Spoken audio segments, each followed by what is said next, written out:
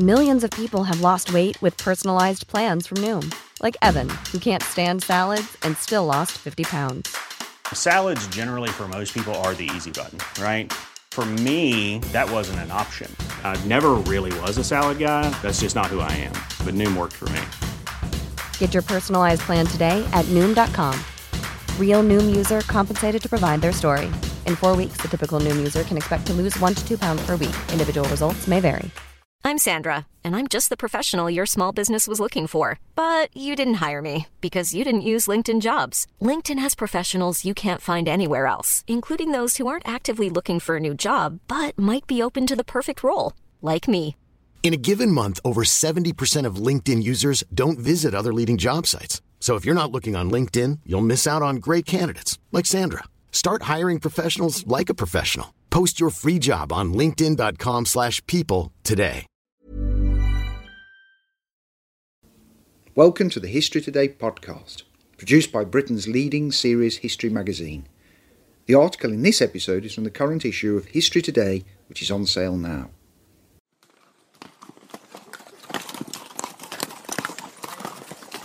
The Field of Cloth of Gold. 500 years ago, in a spirit of rivalry and cooperation, two young Renaissance monarchs asserted their power and authority at one of the last great demonstrations of the chivalric age. By Glenn Richardson. Read by Greg Johnson. Shortly after 5 p.m. on the afternoon of Thursday, the 7th of June, 1520, Henry VIII of England and Francis I of France met for the first time. Surrounded by an entourage of knights, gentlemen and troops, they greeted each other on horseback in a shallow vale between the town of Guines, within the English territory of the Pale of Calais, and the French town of Ardres. That first meeting and their time together over the following fortnight became known to history as the Field of Cloth of Gold. Henry, then 28 years of age, had been king since 1509. Francis was 24 and had ruled France since 1515. Ever since their accessions, Francis and Henry had enjoyed a keen personal rivalry as kings of Europe-wide significance. In this, the younger man had enjoyed the better success to date. For Francis, Henry's coming to meet him was proof of this. For Henry, meeting Francis was proof that his French rival had reached the limits of this success and now acknowledged that he needed Henry's support. The Field of Cloth of Gold was not, as it has sometimes been described, a peace conference or a political summit at which the two leaders negotiated the terms of an agreement with each other. Instead, they met to inaugurate a universal peace in Christendom that had been agreed 2 years earlier in London.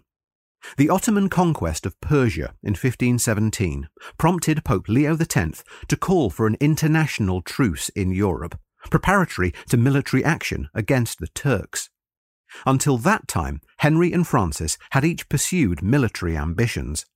In 1513, Henry had conquered the city of Tournai and the town of Terouanne in France during a war against Louis XII, in which he was allied to Ferdinand of Aragon and the Emperor Maximilian.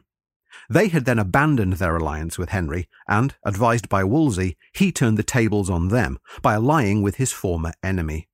In October 1514, Louis married Henry's sister, Mary. But Francis I's accession in January 1515 and his conquest of the Duchy of Milan in September that year rather eclipsed Henry's earlier success.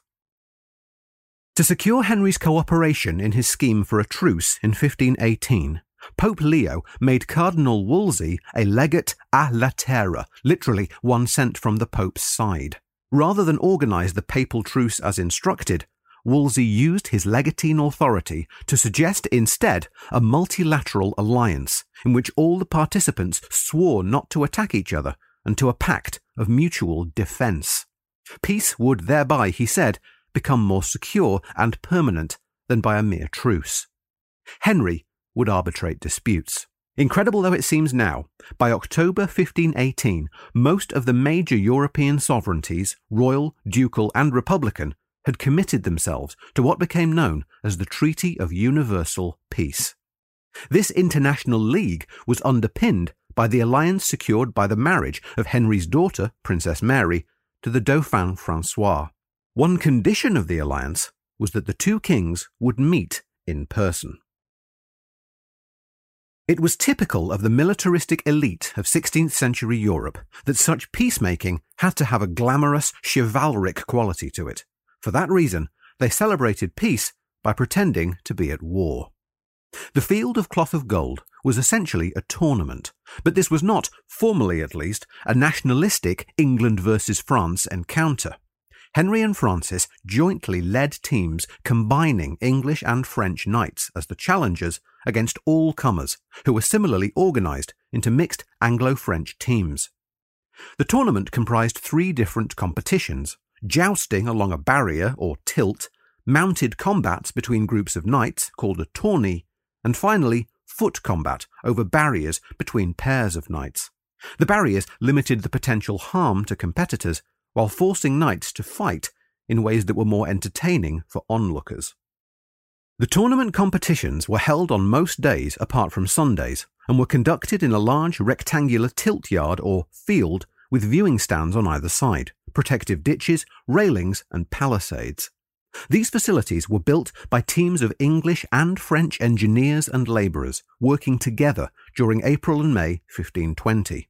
It was a unique instance of a joint Anglo-French civil project in the pre-modern period. Nothing like it would occur again until the Concorde project and the building of the Channel Tunnel in the 20th century. In February 1520, it had been agreed that each king could bring with him an entourage of about 6,000 people, the size of a respectable medieval army. The entourages were comprised of men of the high nobility, knights and gentlemen, and their wives and servants. For the English court, assembling and transporting this number of people from Dover to the Pale of Calais was akin to a military operation. For the French, it was more a matter of sufficient numbers travelling in time to constitute themselves as the royal entourage at Ardres by the end of May. However they got there, this vast number of people had to be accommodated. Hundreds of canvas tents were erected outside the walls of Ardres and Guisnes, dressed in rich cloths, velvet, silk, and the cloth of gold that gave its name to the event. Rather than individual tents, as might be seen on a modern camping ground, most were assembled together to create pavilions of varying size and amenities, which replicated the spatial arrangements of contemporary manor and townhouses. Officials of the two royal households then allocated these constructions, in order of splendour, to the members of the national elites who comprised the royal entourages. The tournament gave an overall structure to the 2 weeks of the event, with different competitions on successive days. On the 2 Sundays during the meeting, and on the final day, each court offered spectacular banquets to the leading members of the other. In order to maintain equality and reciprocity between the two kings, at no time did either formally host the other. Instead, Queen Claude and Francis's mother, Louise of Savoy, welcomed Henry and his leading courtiers at Ardres. Meanwhile, at Guisnes, Queen Catherine and Cardinal Wolsey received Francis and his most prominent lay and clerical advisers and friends. The banquets had multiple courses, each of which offered about 50 dishes. They combined savoury and sweet elements and were presented to fanfares and music. The English court kitchen accounts show that some 6,475 birds were presented during the several banquets at the field, including storks, bitterns, lapwings, larks, egrets, and swans. Peacocks were cooked and then redressed in their own plumage, their beaks painted with gold, and then served at the tables. No fewer than 98,050 eggs and over 1 million planks of firewood were accounted for by the master cooks of the English court kitchen. They had temporary kitchens, baking houses, and bread ovens within the town of Guisnes and in the fields outside, as depicted in the painting of the Field of Cloth of Gold, now at Hampton Court Palace. When the banquets concluded, the company danced in formal masques, followed by informal dancing. Henry and Francis were both skilled dancers and showed off their talents, dressed in elaborate costumes and acting out the roles of heroes in chivalric and classical romances. Afterwards, both made carefully synchronized returns to their respective towns and residences. The expense and range of provisions on the French side were of an equivalent order to the English. Although much less direct evidence of them survives, they also had temporary kitchens in the fields near Ardres. While many people did attend the banquets, they had also to be catered for on a day-to-day basis during their stay. The French set up a staple or supply depot for food, wine and fodder for horses at nearby Mergisson or Marquise. There, the household staff of the French and indeed the English courts and the servants of the nobles and gentry in attendance could purchase what they needed at reasonable rates, agreed beforehand with Wolsey. The English built a temporary banqueting palace just outside the walls of Guisnes to house the entertainments. It was 328 square feet, comprised of 4 blocks ranged around a central square court. The walls were built on stone foundations and were of brick to a height of 8 feet, or 2.5 meters. Above the brickwork, the timber-framed walls reached to a height of 30 feet, or 9 meters. The walls were surmounted by a frieze decorated in an Italianate classic style. 4 brick-built towers stood at its outer corners, and the palace featured an elaborate entrance gateway surmounted by a Renaissance shell motif. The roof was made of oiled canvas, painted in lead colour to simulate slates. The largest space in the building was a banqueting hall, which could be divided into smaller rooms when needed. There was also a chapel. The king and queen had suites of rooms on either wing of the palace. Henry's sister, Mary, Duchess of Suffolk, and Wolsey had parallel rooms at the front of the building. A French poem describing the whole event named it a crystal palace, flooded with light on every side, from windows made of glass from Flanders that stretched to the very floor, displaying English sovereigns. The building was a demonstration of technological expertise and intended to show Henry's power and personal sophistication as an architectural patron. In Ardres, Francis built or adapted a temporary residence to entertain the English king and the members of his close entourage. Comparatively little information about this building is available. It is known that it was, like the English temporary palace, highly decorated, with an impressive banqueting hall and smaller rooms for different groups to meet and commune. It also had a covered gallery that linked it to the tented pavilions in the fields below the town. There is some circumstantial evidence that it was designed by the Italian architect Domenico da Cortona, who served Francis throughout his reign.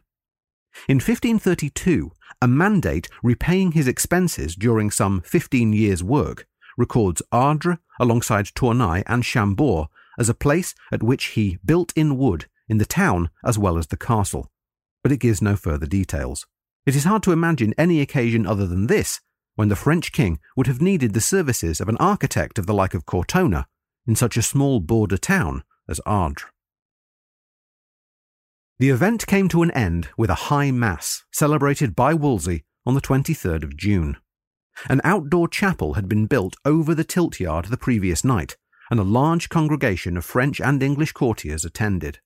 The cardinal proclaimed a papal indulgence for those in attendance. At the high point of the mass there appeared, flying in great loops, a splendid and hollow monster stretched out in the sky. This extraordinary apparition turned out to be a dragon kite made by the English, but flown from the direction of Ardres over the tournament yard. It was perhaps intended to be a Welsh dragon, complimenting Henry. Yet its eyes blaze, and with quivering tongue it licks its mouth, which opens wide. The dragon hisses through its gaping jowls. This detail from the French poem suggests it was actually a salamander amid flames, the personal emblem of Francis I, perhaps flown by the English as a compliment to the French king. The following day, the 24th of June, the two kings said farewell to each other. They exchanged expensive gifts of jewelled collars, horses, cups and plate, and cash. They also rewarded all the close members of each other's entourages. For all its extraordinariness, the Field of Cloth of Gold has often sat uneasily with notions of balance of power politics. It has puzzled historians who have tended to explain it as an unrealistically optimistic peace conference, or a deliberate effort by Henry to gull Francis before attacking him in a pre-agreed alliance with Emperor Charles V. Others have dismissed it as a frivolous, essentially meaningless instance of theatrical medievalism. But neither view stands up to close scrutiny. The event inaugurated an international peace that had been agreed in London 2 years earlier. As Wolsey understood, the alliance had a chance of working, but only if both kings profited by its terms.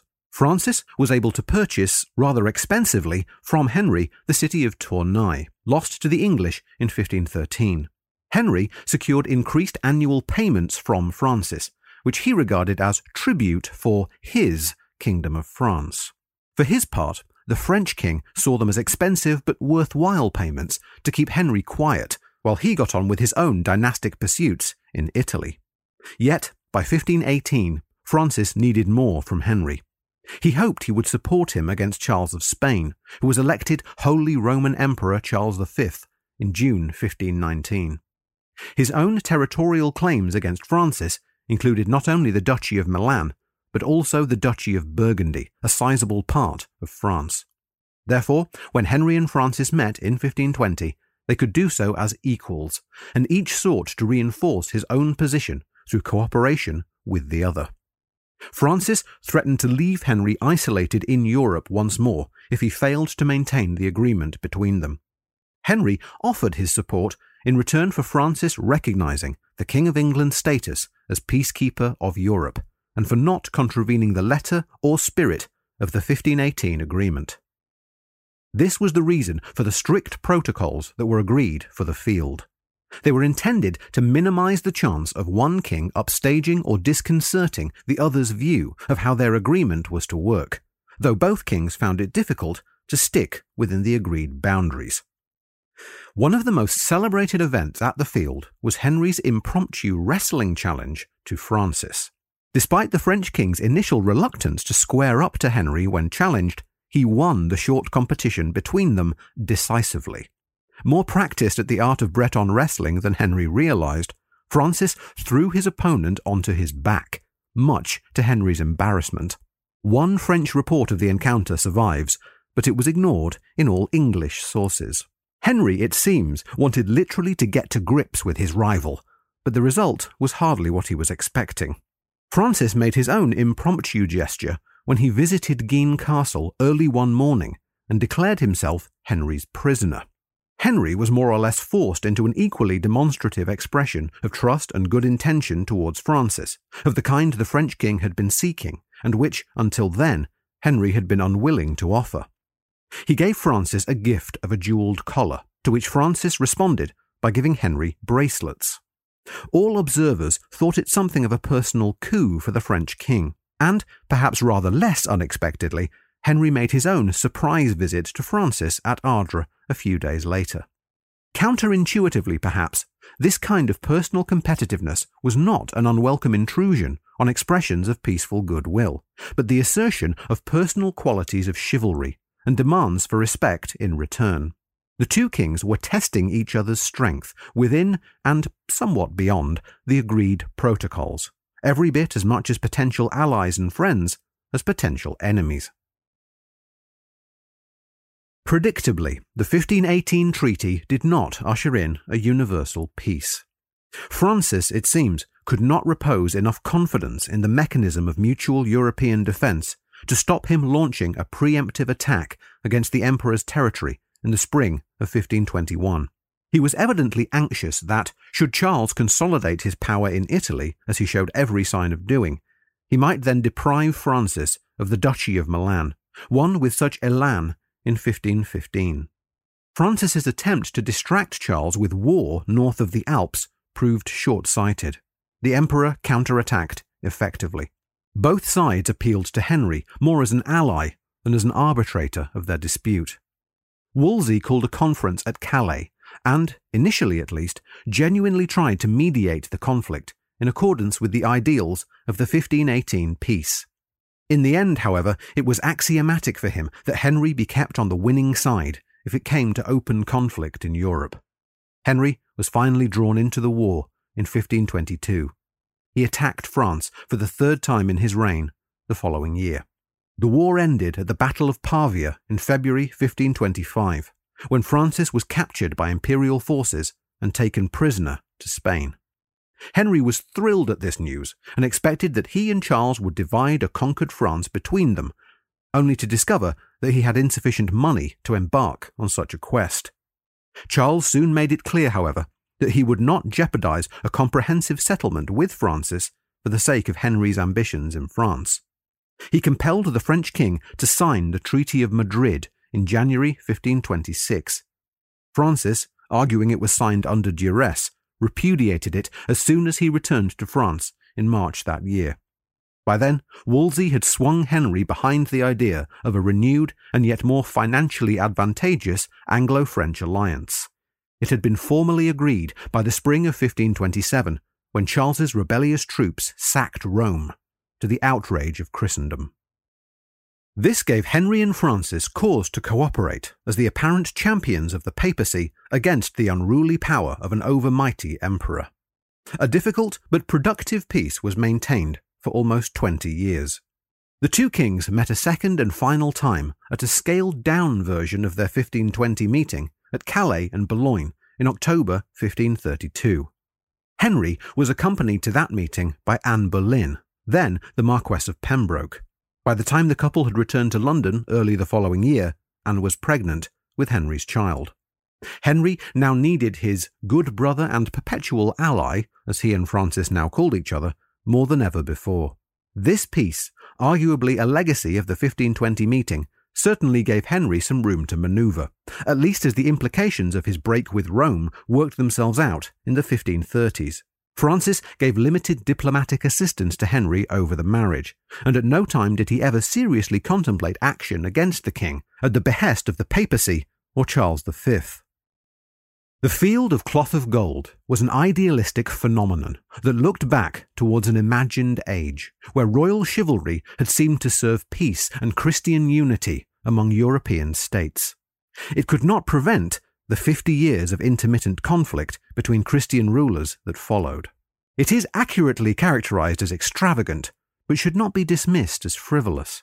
In the end, the 1520 meeting was a deliberate display by the kings of England and France of the material and human resources at their commands. Francis and Henry intended it to demonstrate a compelling magnificence that enhanced their status. Above all, it was arranged as an occasion at which each king asserted his personal power and authority as a Renaissance monarch, as much in peace as in war. For more articles from History Today magazine, visit our website, historytoday.com, and subscribe to our podcast now.